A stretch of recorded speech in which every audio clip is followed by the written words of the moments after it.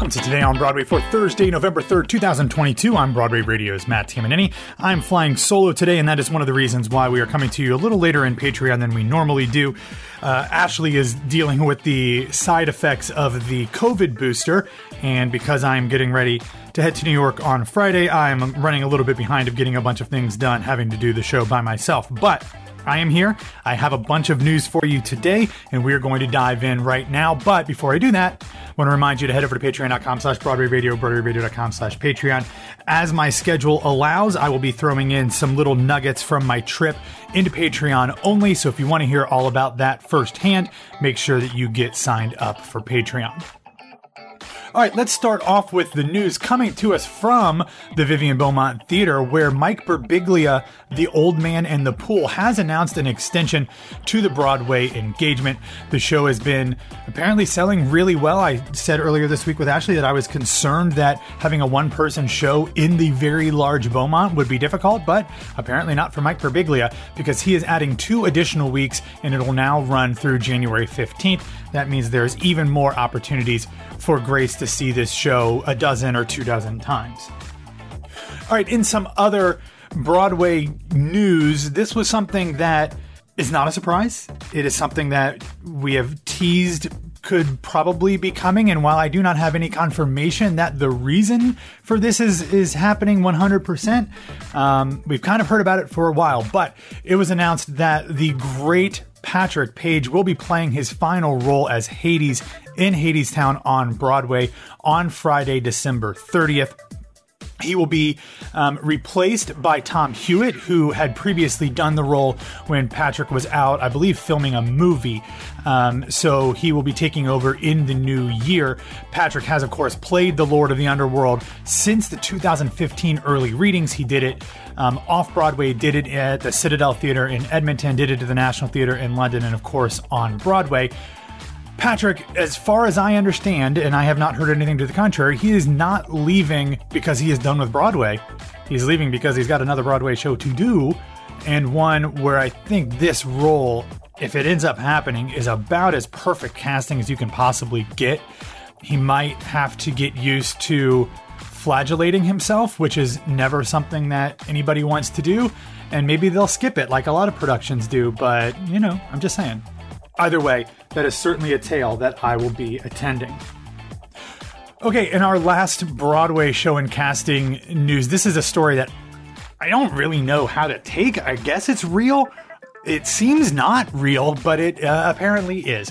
So, in a Deadline article that came out on Wednesday, Cameron Crowe, who of course was the original writer and director of the film version Almost Famous and is now the book writer for the musical that is getting ready to open this week, he said that Jimmy Fallon, yes, that Jimmy Fallon, will occasionally be taking over the role on Broadway that he originated in the film version of Almost Famous. He had originally pitched the idea to Fallon back in 2019 when the musical was still in development.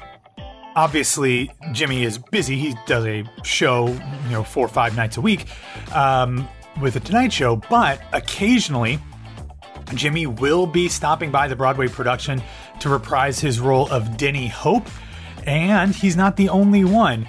MSNBC journalist John Heilman is also going to potentially be dropping in to play David Felton, the Rolling Stone reporter played in the film by Rainn Wilson.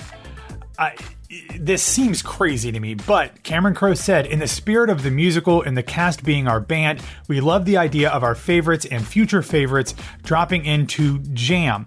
The whole thing began with Jimmy as the link between the two, the film and the musical casts."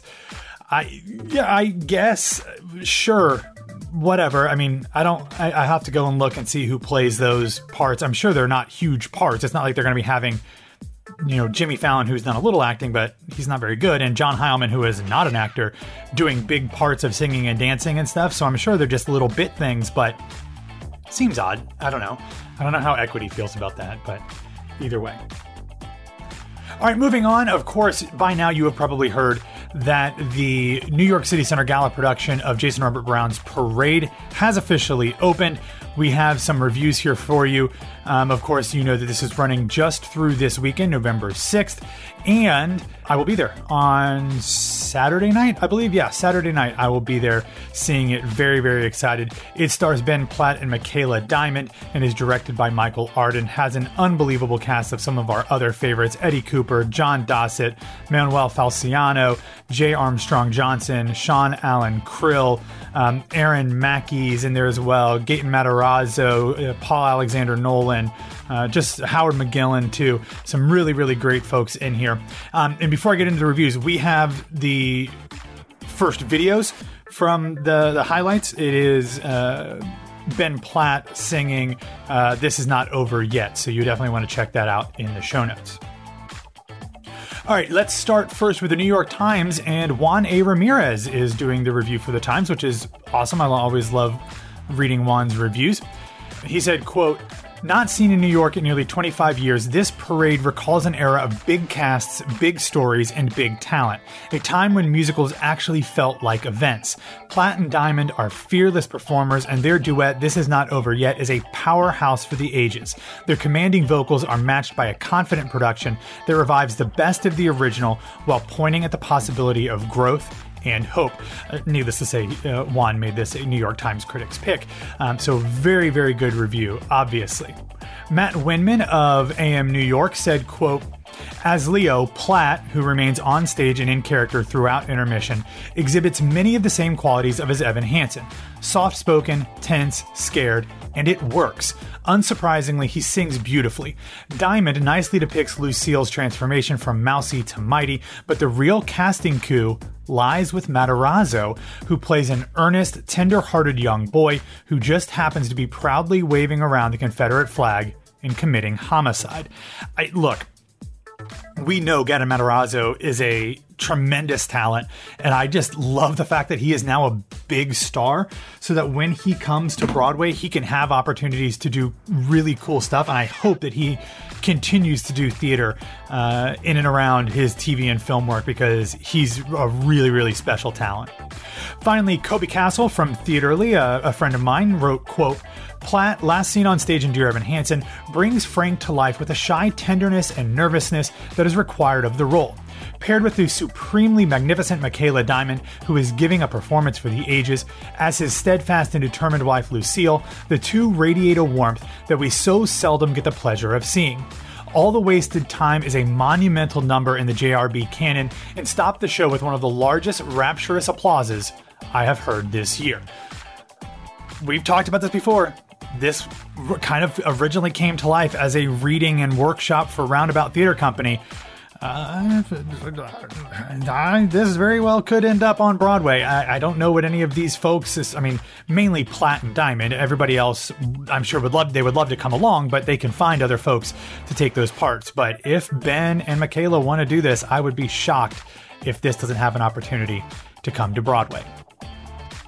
All right, let's get back into some other show and casting news. Unfortunately, on Wednesday, the off-Broadway kind of remounting of the Tony Award-winning Best Musical Kinky Boots announced that it would be ending its run this month. The show will play its final off-Broadway performance on November 20th. It'll be the 102nd regular performance following 32 previews. The show stars Callum Francis reprising the role of Lola, which he has played before, Christian Douglas as Charlie, and Danielle Hope as Lauren. So if you want to see a great production of Kinky Boots one more time in New York before it closes up shop, you've got a couple weeks to do that. It was also announced on Wednesday that a number of stars will be joining the Irish Repertory Theatre's production of A Child's Christmas in Wales, which is kind of becoming an annual tradition for them. The show will begin performances on December 1st, with an opening night set for the 8th, and it'll run through New Year's Eve. The cast of A Child's Christmas in Wales will include Carrie Conti, who was recently seen at the Irish Rep in The Butcher Boy. She was wonderful in that show. Former Broadway radio guest Ali Ewalt, J. Aubrey Jones, Kylie Cuoca, Dan Mackey, and Ashley Robinson. And finally in this section, it was announced yesterday that comic and one-man storyteller and kind of an off-Broadway stalwart at this point, Colin Quinn, will be coming back to the New York stage. for a limited engagement at the Lucille Lortel Theater this winter. His new show, Colin Quinn: Small Talk, will begin performances on January 6th with an official opening scheduled for January 23rd, and it will have a limited engagement through February 11th. The show notes say, quote, "In his latest attempt at humor, Colin breaks down the one area he's actually gifted in: personality. Mr. Quinn has been chatting it up with friends, family, municipal employees, and counter people for his whole life, and now he can teach you how to stop sucking the energy out of the room." I honestly need this. I'm really, really bad at small talk, and I'm like, if I don't know you, like, I will do my best, and I'm just not good at it. I don't do it well. You get me into a conversation with people that I know, I'm fine. I'm a good conversationalist. Not a great, but I'm a decent conversationalist. But I'm very awkward, and I just don't know what to do when I meet people. People who come up to me, who recognize me or whatever and talk to me, I'm sorry, I'm really bad. I just don't know what to do. It's bad. So maybe Colin Quinn can help. In other news, this is a wild, wild story, and I have to assume that this theater company thought that they were doing something that could be helpful and revelatory, that just completely got out of hand and backfired on them and made them look like absolute buffoons. But the Icarus Theater Company, which is over in the UK, had apparently been planning to run a production of Romeo and Juliet, Shakespeare's Romeo and Juliet, in which the Montagues were Nazis and the Capulets were Jews. Yeah. So this was originally called to attention on social media, and there was quite a bit of an online pushback. And the theater company tried to explain what they were trying to do. It hadn't begun performances yet, but people had gotten to know what the whole premise was, and they didn't like it for obvious reasons. What they said is that they'd actually cut the opening monologue, which is, the two houses both alike in dignity part, because they were trying to make very clear that the Nazis, the Montagues, who were the Nazis, were not dignified at all, and that they were actually the bad guys. Of course, I don't necessarily understand why if you're going to do that, why do Romeo and Juliet? Do something else. But the theater very rightly issued an apology and has decided to cancel the production of Romeo and Juliet. Apparently, part of the issue came along with the casting director didn't include the actual information about the production. They just said that they were hoping to have Jewish actors play the Capulets. The director is Jewish, but they wanted to have more authentic representation than just the director.